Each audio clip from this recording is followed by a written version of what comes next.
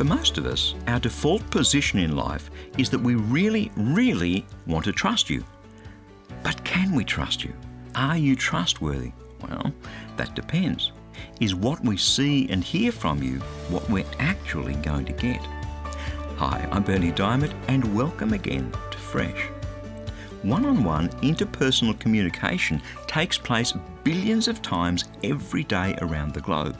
Verbal, written, body language, in many nuanced ways that vary from one culture to the next. But whatever the intricacies of effective communication may be in your context, we each value clarity and reliability. We want to be able to depend on a person's word. We want them to keep their promises. So, are you a person who keeps their word? Are you someone whose promises can be trusted?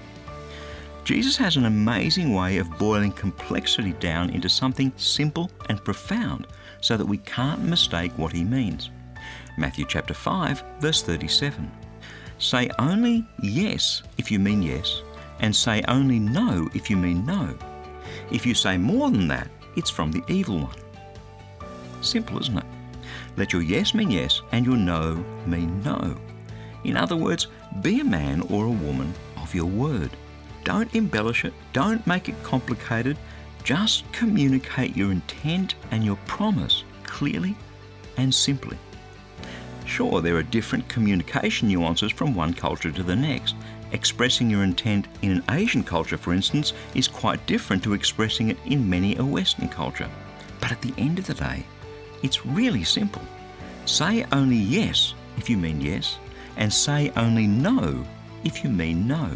If you say more than that, it's from the evil one. That's God's word, fresh for you today.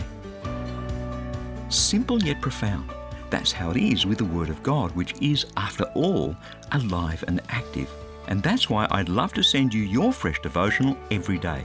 It's completely free. Just stop by at freshdevotional.org, and when you do subscribe, you'll immediately receive a copy of my ebook, How Can I Hear God Speak to Me?